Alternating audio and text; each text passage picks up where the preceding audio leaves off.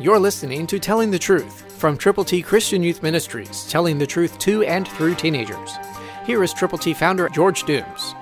Believe on the Lord Jesus Christ.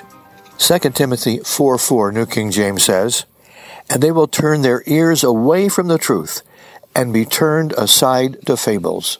That's happening too often in too many circumstances. Understand that we need to stick to the Word of God.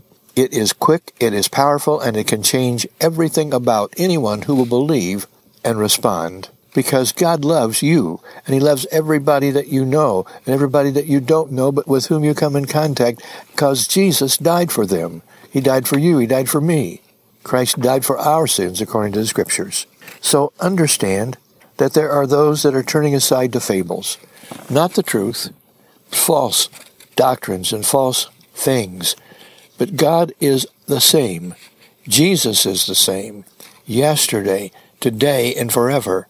It's a never-changing relationship with the Creator of the universe, who saw fit to send His Son to be born of the Virgin Mary, to live perfectly, to be tempted, and never ever to yield, so that He could take your place and my place because of our sins. So help people not turn away from the truth, but tell them the truth, and let them know that the truth is really the person, Jesus Christ. He said, "I am the way, the truth, the life.